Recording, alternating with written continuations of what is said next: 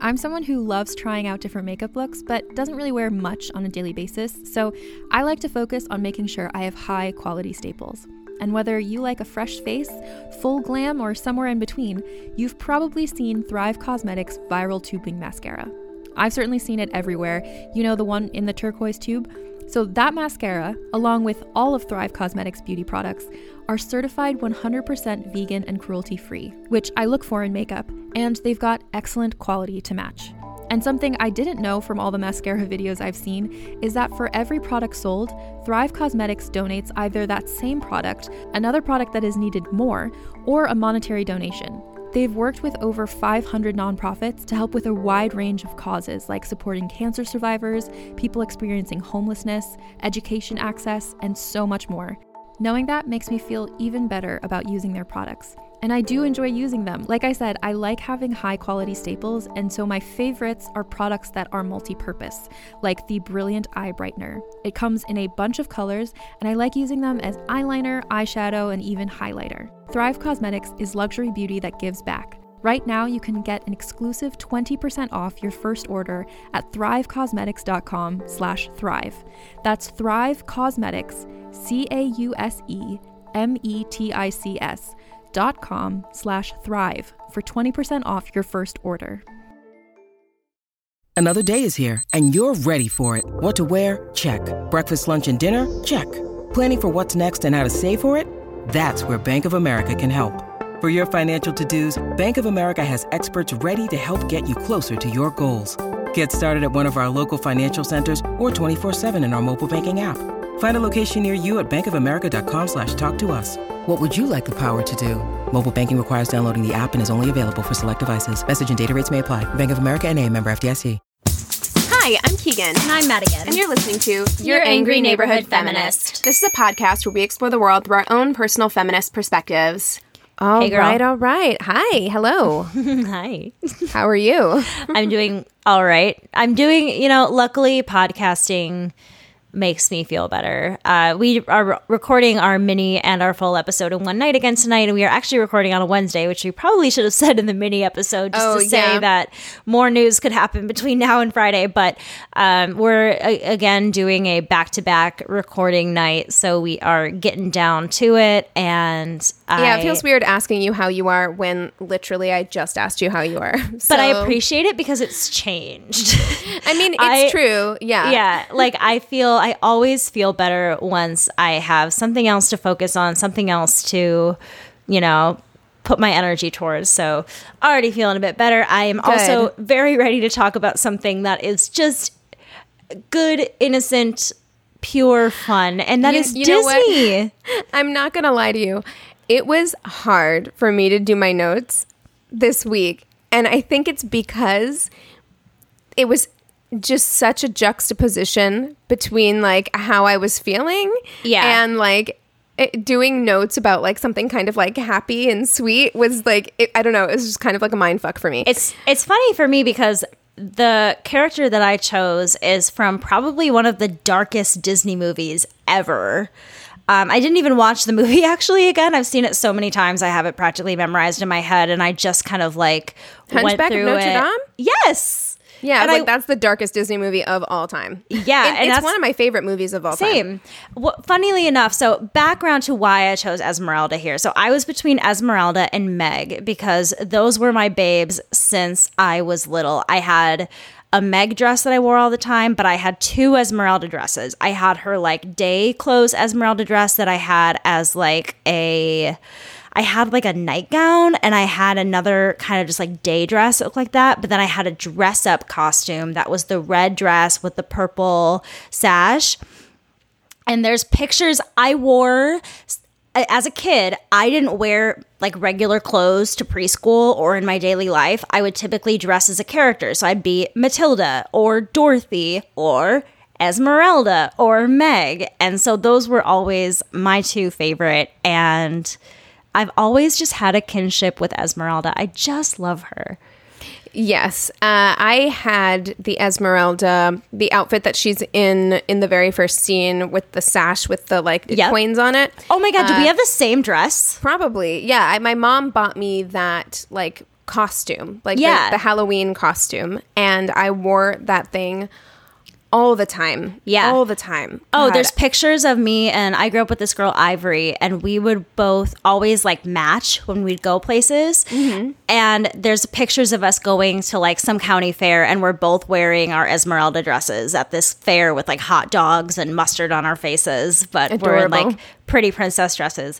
So, and I actually, during this research, so I'm also kind of doing like a lot of genealogy stuff with my family during this time. I signed up for one of those websites where I can kind of go back as far as people have posted. like Ancestry. Yeah, essentially. So I knew that I'm only using this slur term because this is what my mom says. My mom always told me that we're gypsies. And so, and I know that my family comes from Bohemia and all this kind of stuff. So literally right before I texted her, because I've been doing a lot of reading on the Roma people, I was like, are we Roma? And she's like, yeah, you didn't know that?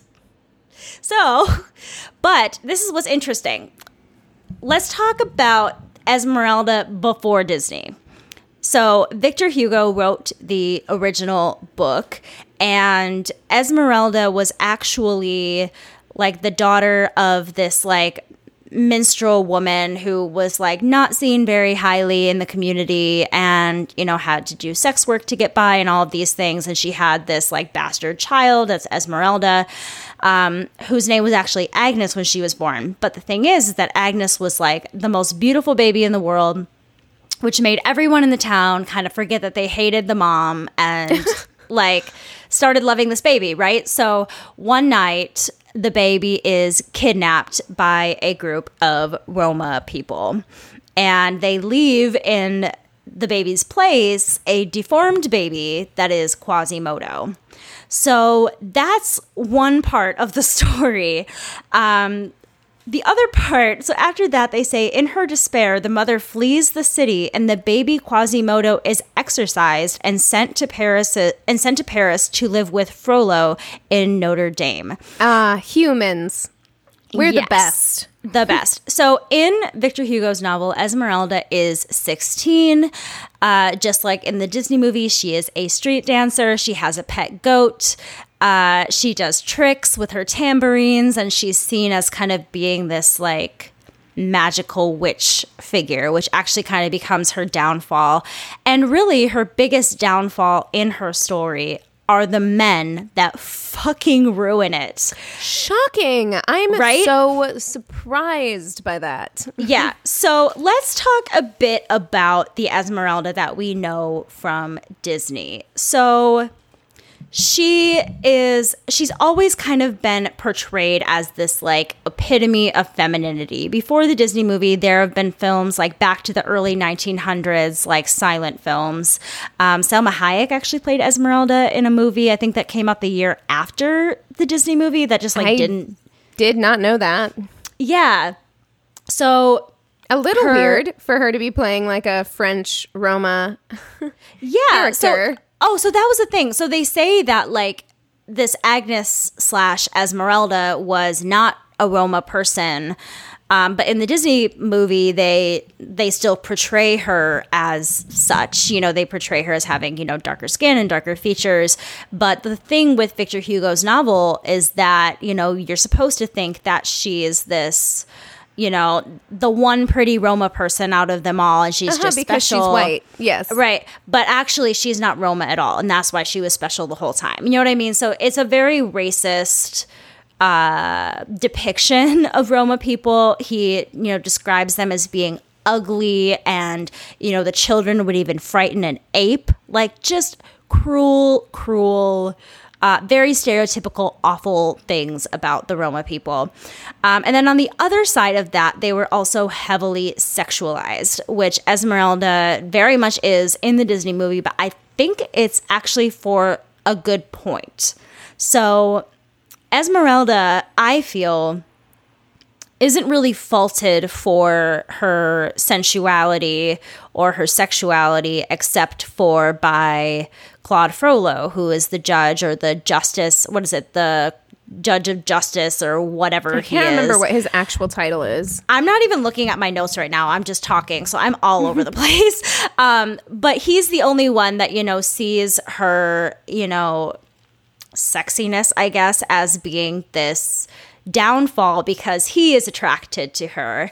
Also in the beginning of the movie, we see Phoebus, who is this soldier who is coming to assist Frollo in ridding Paris of the Roma people.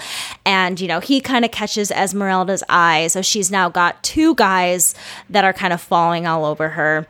And then, of course, we meet the, star of the film, Quasimodo, and who is obviously trapped in Notre Dame, and he can finally go to the Festival of Fools, and he's so excited. So, you know why? Because I was on the wrong page of notes. I was like, I'm just going to start talking because I can't see anything that I'm talking about right now.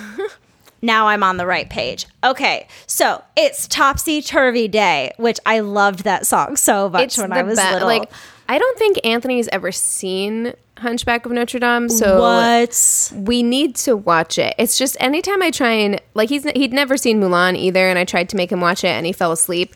And I don't know if I can deal with that kind of rejection again of something that is awesome, and so it was instrumental to my childhood. Yeah, and he just falls asleep. I totally don't blame you. There's nothing worse than showing someone you love something that you love and they don't love it. Like, yes, Max does not love Hamilton. Max does not love the Newsies and some of those movies for me that I just wish I could watch all the time. Yeah. And I just have to accept it. So apologies, because now I know where I am in my notes. I'm going to backtrack just a second to when she meets Phoebus, because that's kind of like the opening to when we meet Esmeralda. We see her, dancing with her tambourine and her little pet goat, and all of a sudden these, guards come out of nowhere, and she, grabs her bag of coins, and these two men, stop her and start harassing her, trying to take her money, saying, gypsies don't earn money, they steal money, things like that. And Phoebus kind of watches this whole thing, and Esmeralda is able to escape, and then Phoebus kind of embarrasses these guards, which I think kind of warms Esmeralda's heart to him a bit. And he literally is like a white knight, role in this character. Yeah, I mean, quite literally. Literally, yeah. White, blonde-haired, blue-eyed, chiseled warrior with man. armor on, yes. Yeah. I will say, having spent some time in Romania, the mistreatment of the Roma people and the racism towards them is this example. It's not hyperbolic in any way. It's very real. And in a way, I think that, we're talking about non-problematic Disney faves. And in a way, I think that this movie brought a lot of light to my little baby social justice heart, because that's everything that she is. And while Quasimodo is the main character of the story, I would have to argue that the thing that you're most invested in is whether or not Esmeralda is going to survive and save her people. Yes. And that's just her character. Well, I think she's the most active. She has the most clear objective. Because, okay, I haven't watched Hunchback of Notre Dame in a while, but I it's hard for me, except for managing to get out of the cathedral or save Esmeralda. There's not a clear-cut objective in my mind for Quasimodo. Whereas Esmeralda had a very clear objective and vision throughout. So, I mean, she's probably the most active, motivated character in the movie to me. Yeah. And she's most definitely, I would say, the most fully formed character in the movie. It should have been her movie, honestly, So we're back to Topsy Turvy Day, and Quasimodo first runs into Esmeralda, goes into her dressing room, and she's totally cool with it. She's covering up with a robe and is worried about whether or not he's okay. And as he's leaving, she compliments him on his mask, thinking that he's actually wearing a mask. And of course, Quasimodo is smitten. It is love at first sight or lust at first sight, whatever you want to call it. He's like, this chick is hot. He goes back into the celebration, and all of a sudden Esmeralda reappears in this puff of colorful smoke, wearing that gorgeous red off-the-shoulder ensemble we just described earlier. And she starts dancing, and you see Phoebus's eyes widen, you see Frollo's eyes widen, and then you see Quasimodo kind of shy away.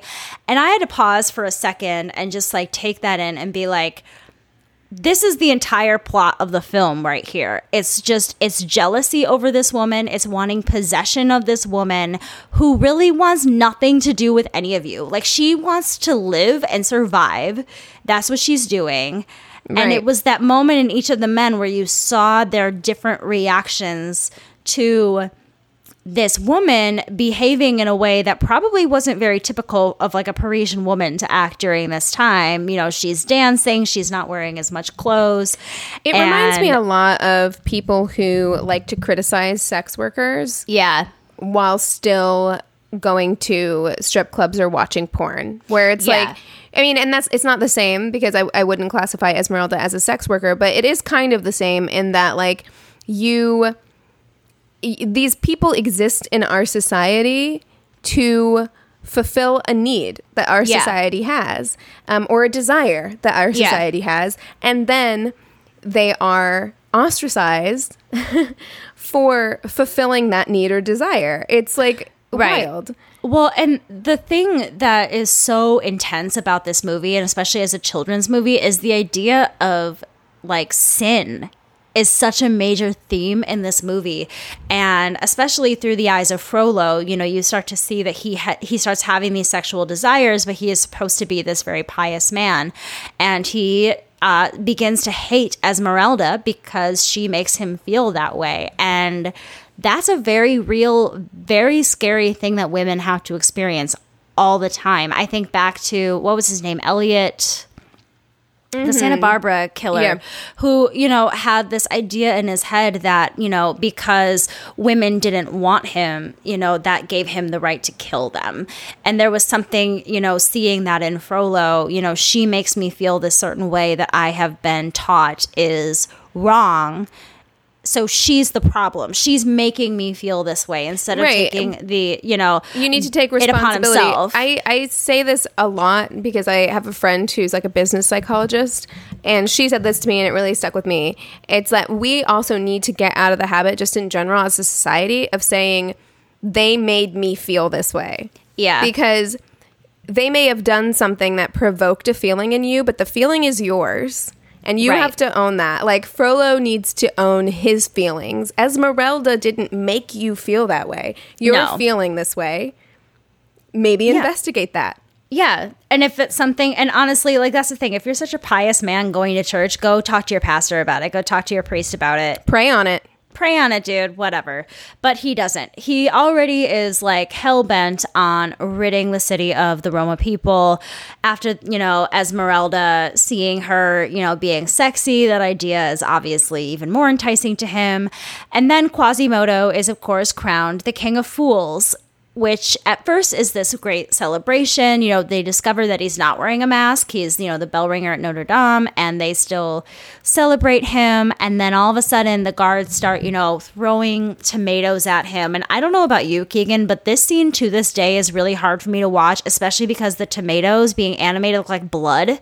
Yeah. And he's like tied to the stage, and they're just like throwing things at him. It's cruelty. It's so hard to watch. And Esmeralda, bless her heart, goes up there and shows Quasimodo this real love and human moment of helping him, and tries to get everybody to stop.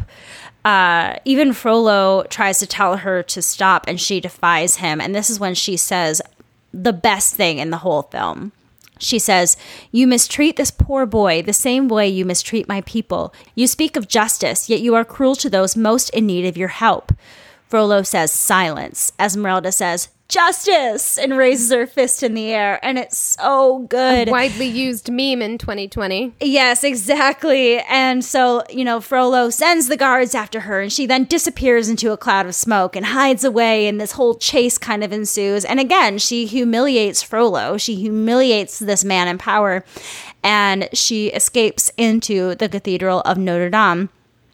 And while she's in there, she sees Phoebus, and this like little meet cute, and she's, you know, thinking he's there to, you know, take her, but he's really kind of flirting with her, and it's tense or whatever, and he is the one that tells her to claim sanctuary in the cathedral to remain safe from Frollo. Oh, and then when he does, this is the other part that's like so creepy to me. Frollo is just like the biggest creep of all time. Oh, yeah. The scariest song of all time? Yeah, the scariest song of all time. Hellfire? Yeah. But when he goes up to her and like after she's claimed sanctuary, he like goes behind her and like grabs her by the arms and is like talking right into her ear, and then he like sniffs her hair and she's like, "What are you doing?" And he said, "I was just imagining a rope around that beautiful neck." And she says, "I know what you were imagining." It's just so, it's so creepy. Yeah. Well, I mean, this is what makes him so scary. Like, he might be the most terrifying Disney villain only because he's the most realistic Disney villain, in my opinion, unless I'm, not thinking of someone. But we all know people like this. This is a situation that very much happens to people daily. There are people in our lives who are like this.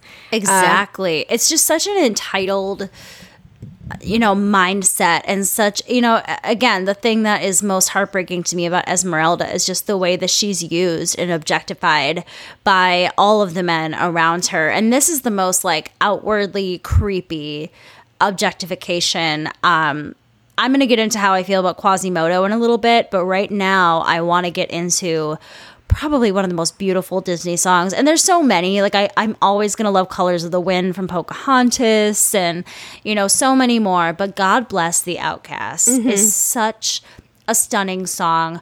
I am going to just read the lyrics really quick because they are so beautiful. All right. God help the outcasts, hungry from birth. Show them mercy they don't find on earth. God help my people. We look to you still. God help the outcasts, or nobody will. I ask for wealth, I ask for fame, I ask for glory to shine on my name. I ask for love I can possess, I ask for God and his angels to bless me. I ask for nothing, I can get by, but I know so many less lucky than I. Please help my people, the poor and downtrodden. I thought we all were the children of God. God help the outcasts, children of God. We sang that in my middle school choir. Did you? Yes. Oh, that's beautiful. It's such a great song for children to hear. And it's something that I did, it was pretty when I was younger, but I don't think I really understood what she was saying. And it really shows, even in Victor Hugo's novel, it shows that Esmeralda's character, through and through is this pure kindness and generosity. And I love that she was able to have a song like this that just seems so fitting to so many situations in life. It also demonstrates to me, like, it's timely even now because it demonstrates to me, like, you have these. For people who haven't seen the movie or seen, the video of the song or heard it, the characters that are saying, like, I ask for wealth, I ask for fame, I ask for love, like, those aren't Esmeralda. Those are people kind of on the side praying and asking for things. And I think it demonstrates so clearly how when you are part of a oppressed, marginalized community, you...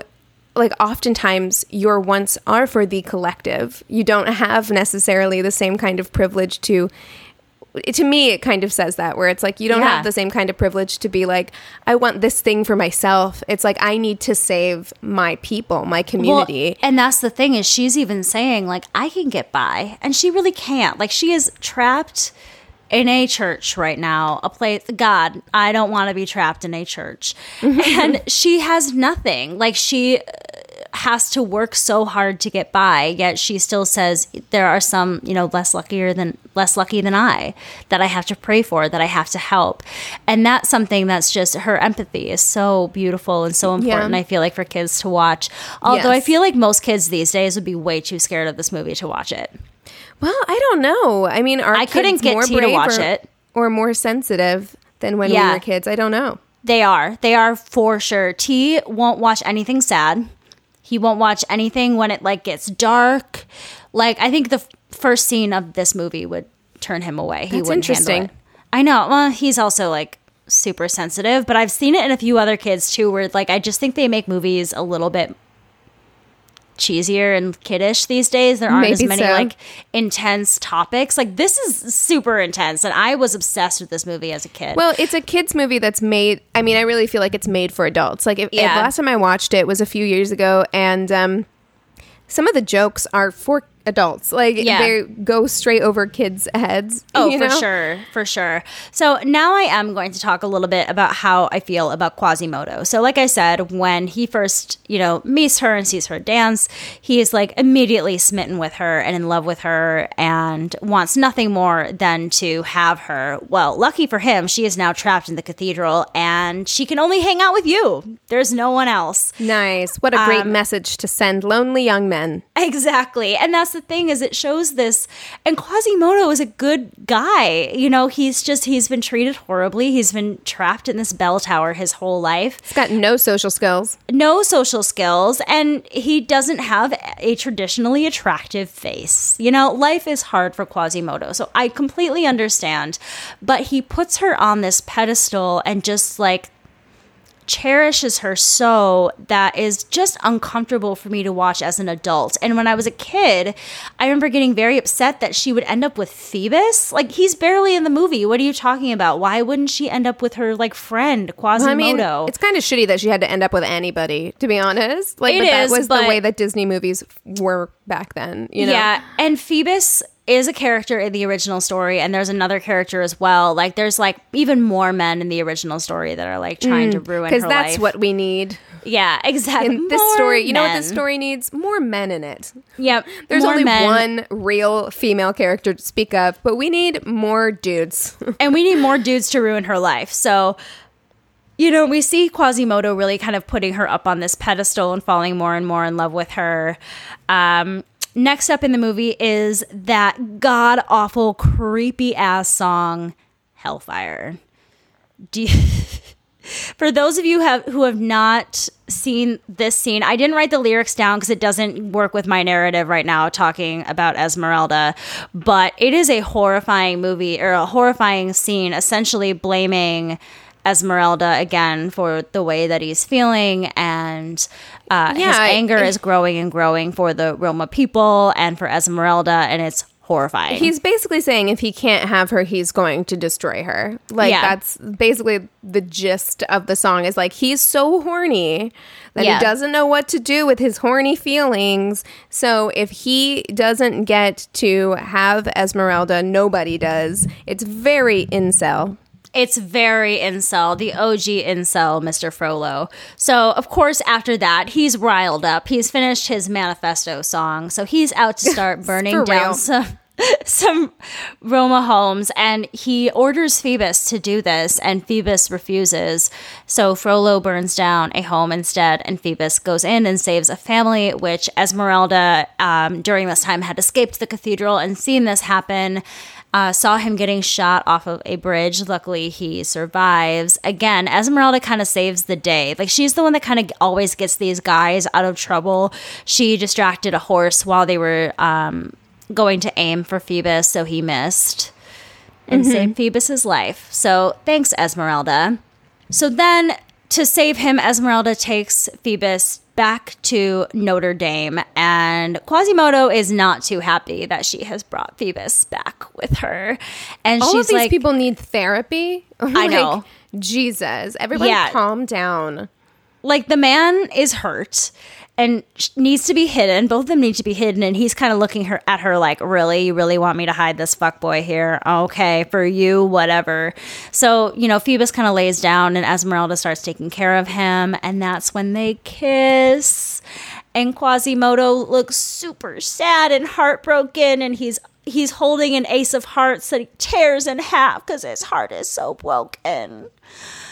I mean, sorry, I just have no patience for this stuff. You do feel for him, though. Like, you get it. It's like he's isolated. This is the only woman who's shown him kindness. And the only person who's shown him kindness. Like, I totally get it. But there's something to me that's also just like, I think that the idea that I wanted Quasimodo to end up with Esmeralda is problematic. You know what I mean? Oh, for sure. To me, Yeah. and it wasn't just like, oh, Quasimodo looks bummed. It's like a very, like, he is watching them make out, rips a card, like an ace of hearts, in half. Like, it's just a very, like, I wish that there would be a healthier portrayal of what to do when a woman turns you down. Well, particularly in this movie.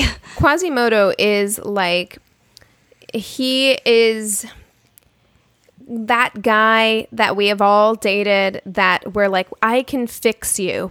You know what I mean? Like that's Quasimodo, where we're like, I can fix him. Yes, Yeah. he's had a traumatic childhood that he has gotten literally no help for, and he's treating me like both a girlfriend and a mommy figure because he's never felt love or affection before. Right. But I can fix him. You know what I mean? Yeah, and I mean, what's so sweet about Esmeralda is, like, it almost seems like a caretaker position. Like, she is his friend, but she's very much, like, very patient with him, very kind, very nurturing, and I know what that looks like, and I've heard so many stories of men taking that the wrong way and having very violent reactions to that. So I'm sensitive to it, and I know Quasimodo is not a violent person, but I just wish that narrative wasn't pushed so much. I wish that he could see that she was happy with him, and while maybe wasn't so pleased that it wasn't him that she was in love with, you know. And yeah, but they that's do human nature, you know. I get it. And the guys end up working together. So Esmeralda leaves because she wants to save her people.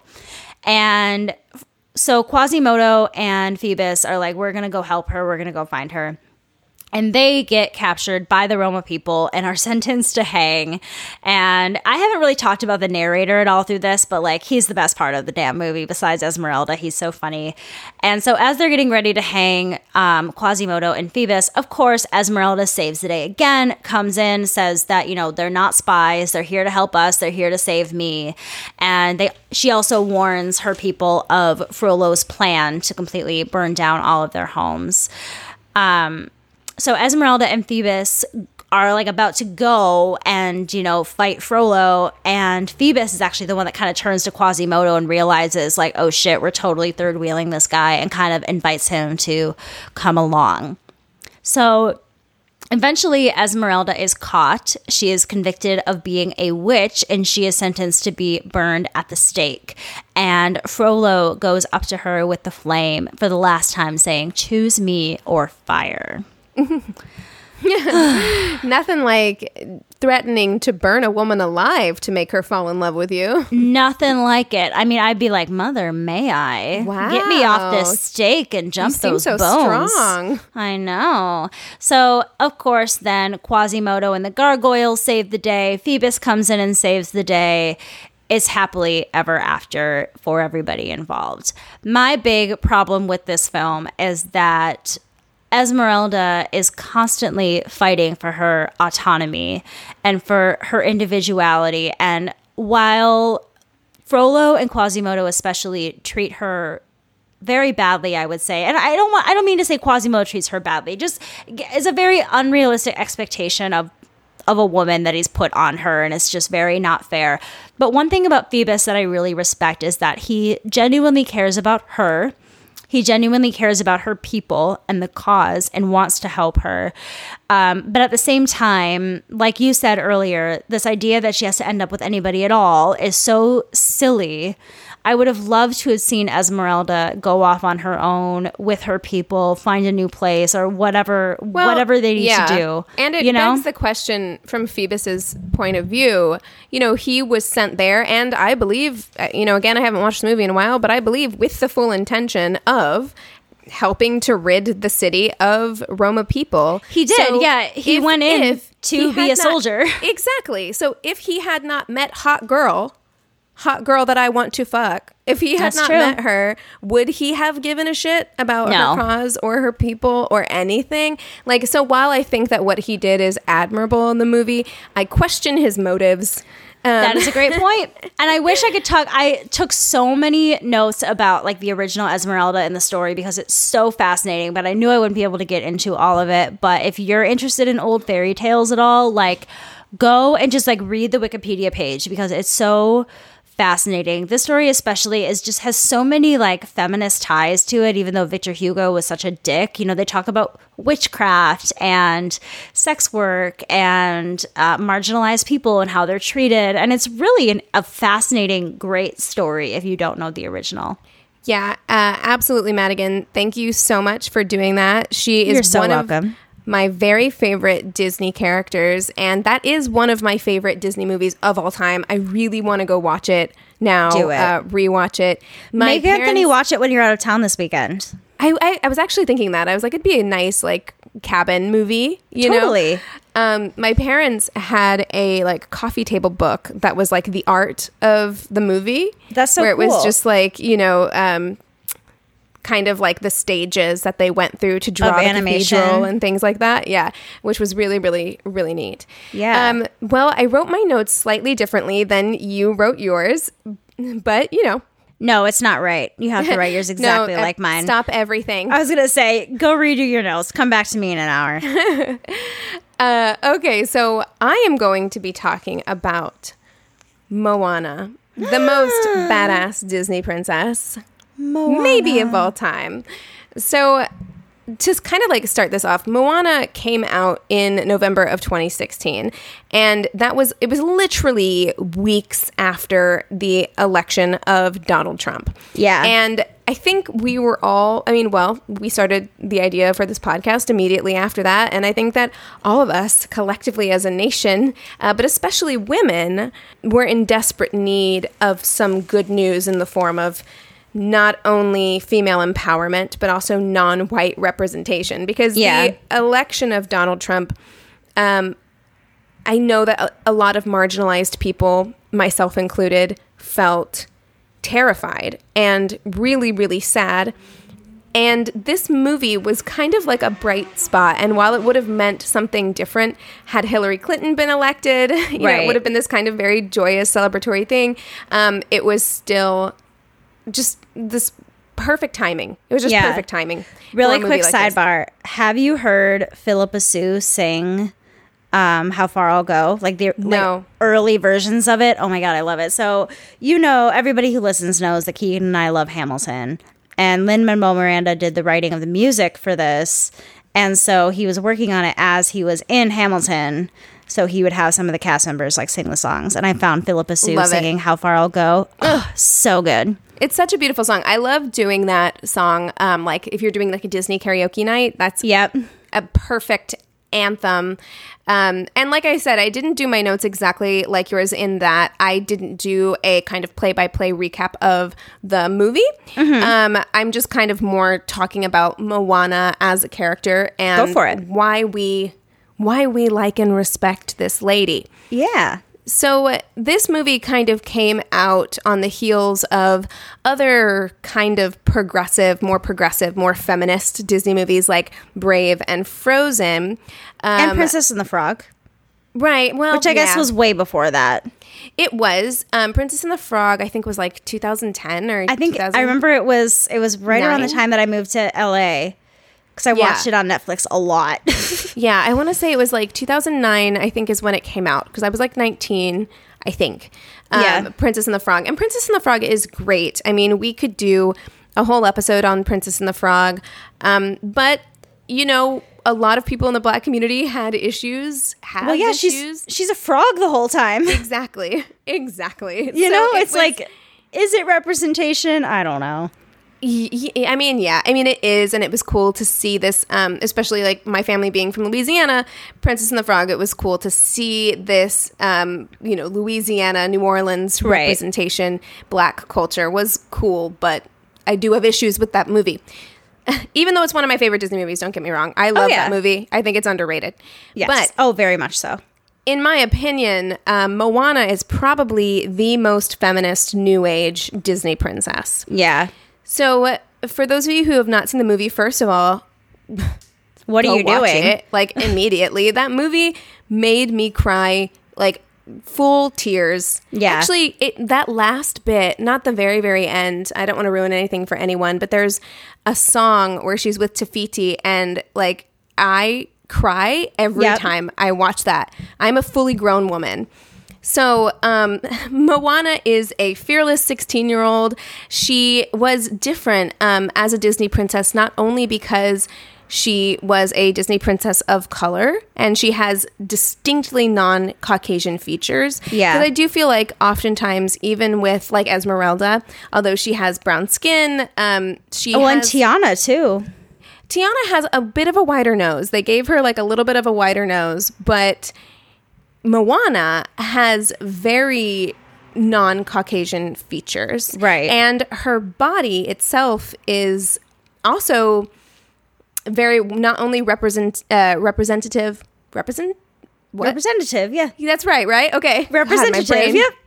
Of her culture, but also it's just more of a realistic body type. Yeah, right? especially for a young woman. You know, the way that Disney draws their princesses, I always think of The Little Mermaid first and foremost because she's not wearing much.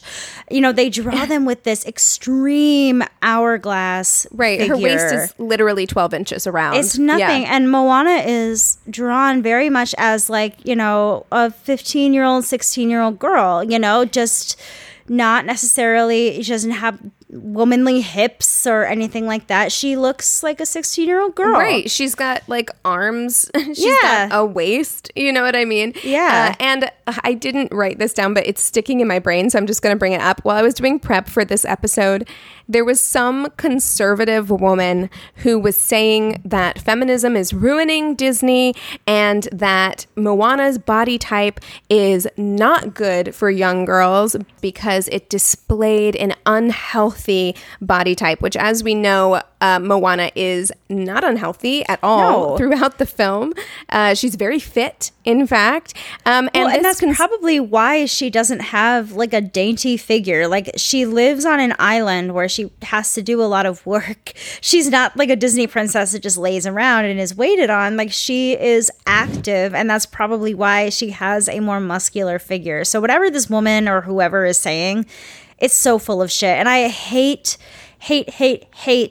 that people say that so often to the body positive movement. It's like, why are you, you know, encouraging people to be unhealthy? And it's like, it's not. You cannot look at a person and say if they're unhealthy and determine their health. That's right. But I mean, she completely undermined her entire point when, following that, she said it would also limit girls' ability to get married in the future. Oh. I'm like, bitch, it's the 21st century. You're gonna need to simmer down. Yeah. Okay, boomer. Right, exactly, right. So in addition to those things, although Moana is also technically a princess, since she is the daughter of the chief, she doesn't appreciate being called one. Many times throughout the film, she says to Maui, that she doesn't like him calling her a princess. And, you know, more than that, she is a chief in her own right. Everyone around her, she grows up with the understanding that she will someday lead her people, and everyone on the island of Motunui seem to believe that she's fully capable of leading them. There is very much so. There is none of this messaging that's saying you are incapable because you are a woman. That's never right. That's adjust. And it's interesting because, and I know you're going to get to this next, but that's the whole point of Moana's character is, you know, that she's kind of been born into this status, but she doesn't know who she is yet. She doesn't know what she wants yet, you know, and that's kind of the whole beautiful story. Yes. The only thing that she knows that she wants, because she loves her people, she loves her island. It's not as if she wants to leave and abandon them at all. Right. But she feels a calling from the ocean from the time that she's a little, that's the first scene, is she's this little baby playing with the ocean. And so she knows that she has this kind of greater calling, and it's not until later in the movie that that calling is kind of like revealed to her. Right. And once that calling is revealed to her, it's very clear kind of what she has to do. Right. And then she doesn't hesitate. She kind of gets into it with her dad, who does not want her to go. I was going to say, I mean, she doesn't hesitate, but her family is very much against it. I mean, her father is very much against it. Right. And her mother kind of remains very quiet. But so let's get into it. So I found this from girlmuseum.org. So I found this, and it's 5 reasons Moana is an unapologetic feminist film. 1, it has an incredibly powerful and self-reliant female lead, which is something that we've kind of touched on already. So not only does she not need a man, she does what men, including her father and Maui in the film, fear to do. So this is a mix between stuff I've grabbed from that website and also my own notes. Yeah. She also sets to sea all by herself with nothing but a dumb chicken for company. My God, that dumb chicken. Yeah. I like the pig so much better. I do too. I wish the pig had been in it more. To be honest. know. I'm like, get rid of the chicken. That's my only fault. Critique. Of the film. Yeah. And I don't like the crab song. I don't mind the crab song. It's not my favorite, but I don't mind it.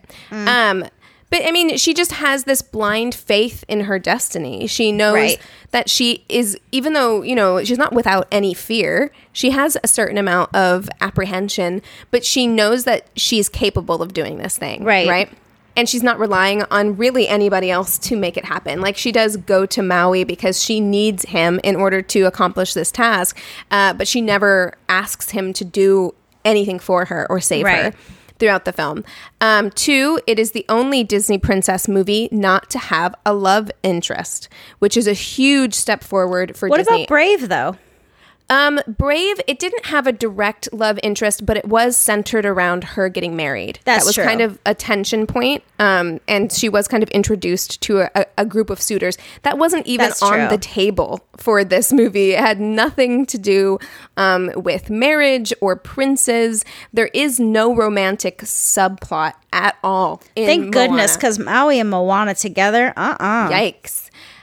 It's her love for her island and her people and her family that is kind of the central theme of this film. 3, Moana has strong bonds with other women in her life, primarily her mother and grandmother. So we talked about this in our Disney Problematic Faves episode, talking about how very often mothers or grandmothers will be kind of like killed off, eliminated from the story, or there will be, as we talked about in our villains episode, a very unhealthy, complicated rivalry relationship between a mother and like a stepmother and like a daughter kind of situation. They oftentimes like pit women against each other, as we see just in general in our society. Right. But here we have female relationships that allow Moana to do this incredible thing and go and save her people. So while her father does forbid her from going, her mother, while she's very quiet, kind of when the father is like saying, you can't do this, she does end up actually helping Moana pack, because she catches her and then she helps her pack, and then the spirit of her grandmother is what guides her across the reef later on in the film, which is another kind of like tear-jerky moment. I know. I'm like, why'd you have to bring it up now? Right, but it's great because it's like she has these beautiful relationships with the women in her life, and it's a testament to how powerful female relationships can be. Well, right, and it's the two people that seem to be, you know, if not actively encouraging her, you know, maybe in some ways still nudging her toward, you know, being defiant against her father and doing a thing that she loves to do, which you really don't see very often in Disney movies at all, seeing the parent kind of encourage the child to go on this crazy adventure. Right. Yeah. Because, I mean, what it says to me is that her mother loves her. She doesn't want anything bad to happen to her, but she also believes in her. She knows what she's capable of, and she believes in her daughter. And that is a really powerful message to send. The 4th thing on this list we've already talked about, which is that Moana's figure is more realistic, which is super great. Being more accessible, having a more accessible figure, it just helps to minimize negative effects of having not only this unattainable size, but also this unattainable size on mostly a white catalog of bodies. Right, you know? And like I said earlier, number 5, Moana is not just a princess. She is a queen, a leader in her own right. Not only will she become chief of her island one day, but she actively leaves the island to save it when others are afraid. And ultimately, she returns her people to their original way of life as voyagers. Yeah. So she's really, and I'll talk about it a little bit later when I talk about some of the critiques in this film, but the story was kind of birthed from, there was like a 2,000-year period, I guess, that historians can't account for, where Polynesian people, I don't know of what region, so I don't want to be super specific, Right. they stopped voyaging for like 2,000 years and then began voyaging again, and no one really knows what spurred them to begin voyaging again. And so when they were writing this film, they reimagined it as like, what if it was a 16-year-old girl. Yeah. So it is kind of a neat idea. That is cool. So some other positives about the film itself. This film did a better job of depicting Indigenous people and people of color than Disney had really ever done in the past. So John Musker and Ron Clements, who are the writer-director team responsible for this movie, they were also responsible for a lot of other movies. I think they also did Aladdin, and their prep for Aladdin was to go to the Saudi Arabia convention here in Los Angeles. That was their prep. No. Whereas their prep for Moana was to actually take many trips around Polynesia, interviewing elders and community members from Samoa, Tahiti, and Fiji, as well as Hawaii and other places. So much better than going to a convention in LA. Oh my gosh. Yes.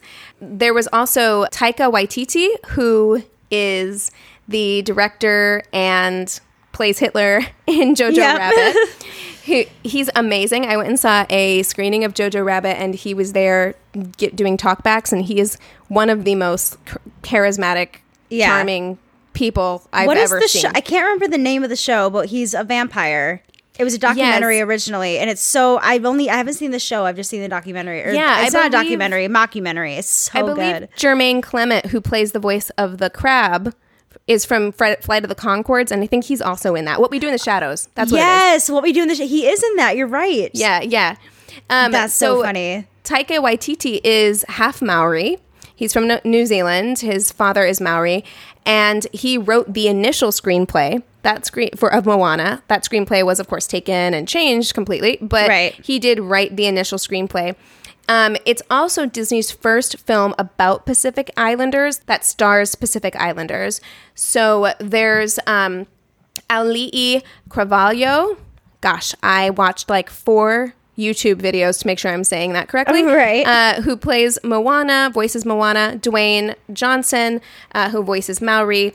And then you also have Tamura Morrison and Rachel House and Jermaine Clement from Flight of the Conchords, all of whom are of Polynesian descent or Pacific Islander descent. So that's really, really cool that even though they were like, yeah, we know that we're just...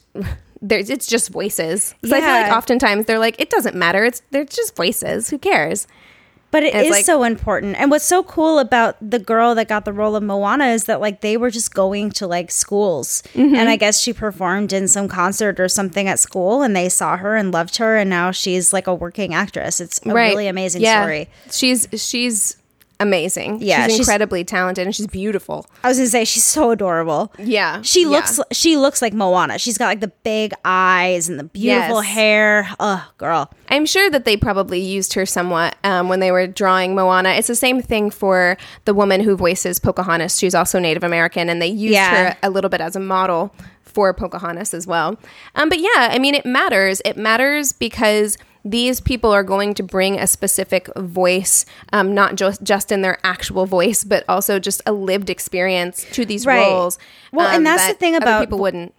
Yeah, and that's the thing about voice acting that I think people don't understand is that while you are just reading words off of paper, just like, you know, you would when you're an actor as well, you have to still put feeling behind it. There has to be something behind your words. It still takes a very great actor to portray, you know, a great animated role. And so having the authenticity is so important. I mean, Esmeralda was voiced by Demi Moore. Right. You know what I mean? Like, she can't put anything behind that. I mean, luckily, Esmeralda was still such an iconic character. But imagine, you know, because to this day, the Roma people are treated horribly, you know, so to have somebody that has that understanding and that background just brings something extra to it. And honestly, in this day and age, it just helps the authenticity and that makes people want to see the movie even more too. Right. You know? I mean, and kind of in addition to all of that, also just give these people parts. Yeah. Okay. Because work. it's so much harder when you aren't a white person as an actor to get roles, just period. And so when roles that are about you or about your people don't go to your people, it limits the amount of work that's available even further. So yeah. It is kind of like hats off to them for having done that. 100%.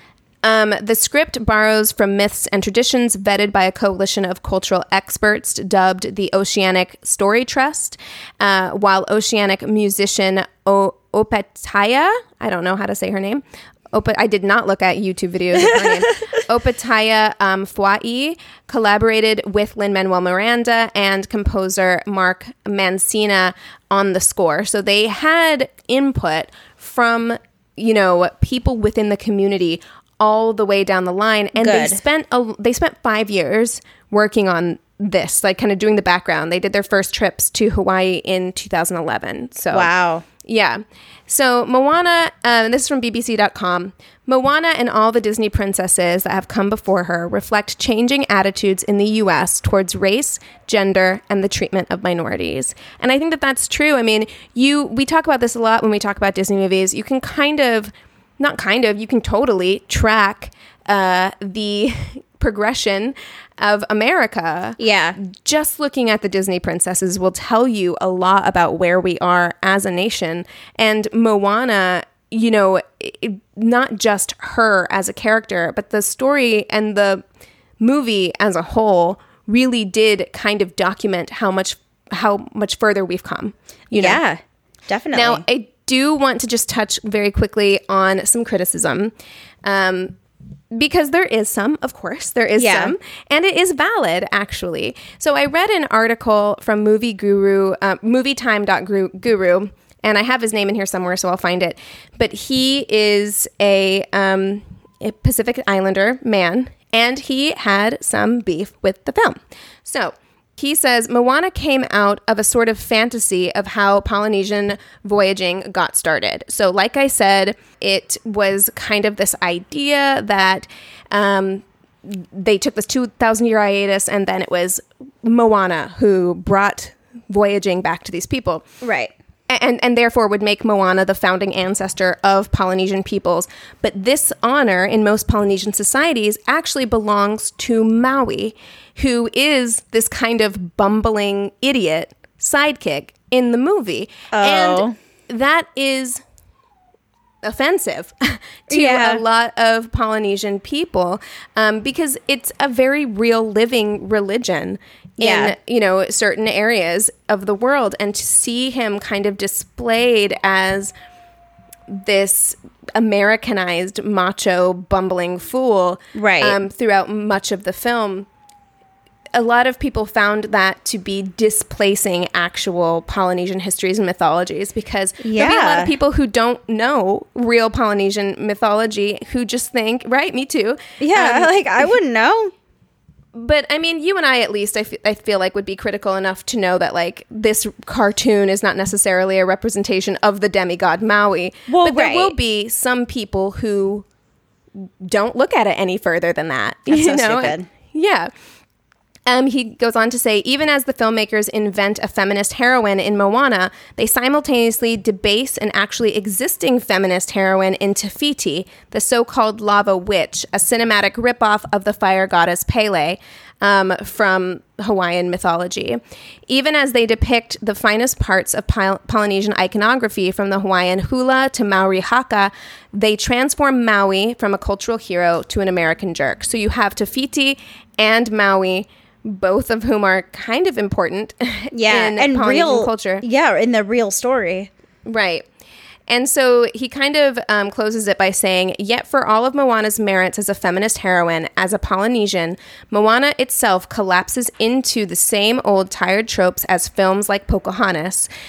Think about it this way. The writing team of 8 included only one woman. Just as white writers defined the indigenous experience in Pocahontas, men are writing and defining the latest feminist hero in Moana. Yeah. So there's that. And then the only other thing that I have, I'm not going to go into all of it because I wrote a lot of notes.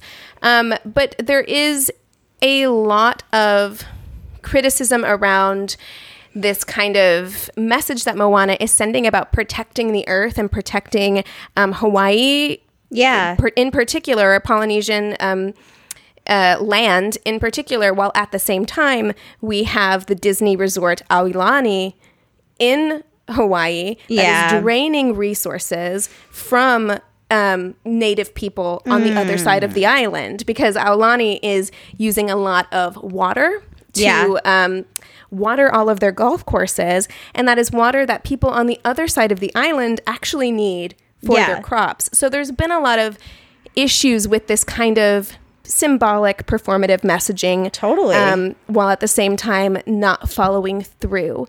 Yeah, that's shady as fuck. It is, and anytime I talk about Disney, I have to talk about it as a two-sided coin. It's something that brings me a lot of joy and happiness, while at the same time understanding that they are a giant corporation whose interests are not necessarily pure most of the time.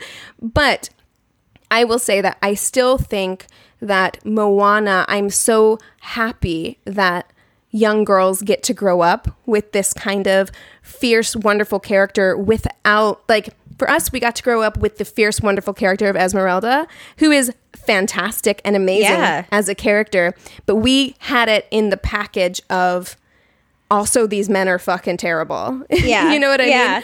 Whereas we get Moana, who just gets to be a 16-year-old girl, who is fierce and independent and strong. Yeah, exactly. Which is amazing. Well, and the ages, we've brought up that many times when we talk about, Disney problematic faves.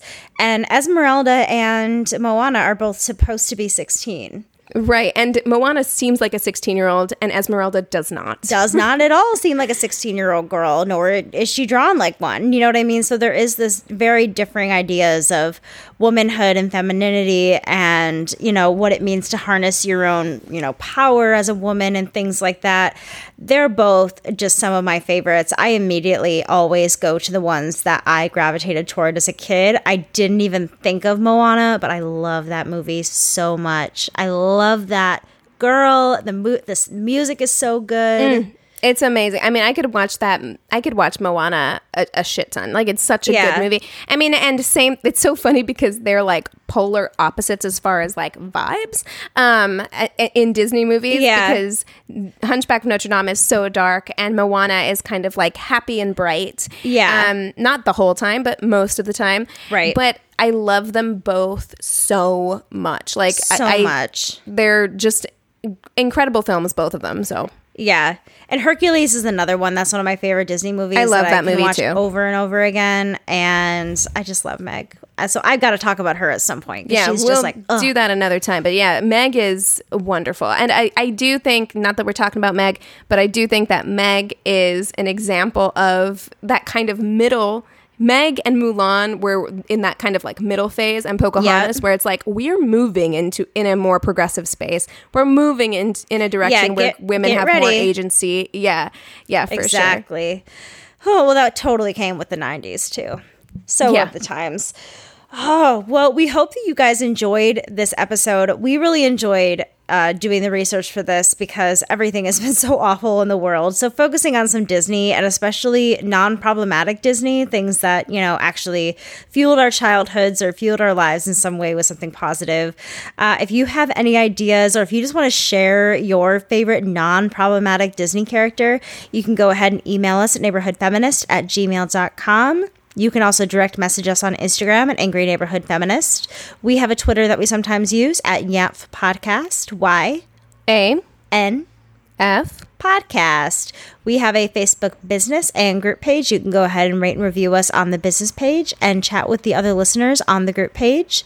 You can also rate and review us on Apple Podcasts. We appreciate it so much when you do, and you'll be featured on Reviews Day Tuesday on our Instagram page.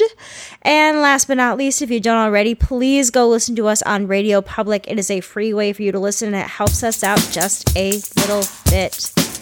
All right, Keegan, with all of that being said, we encourage you to rage on. Bye!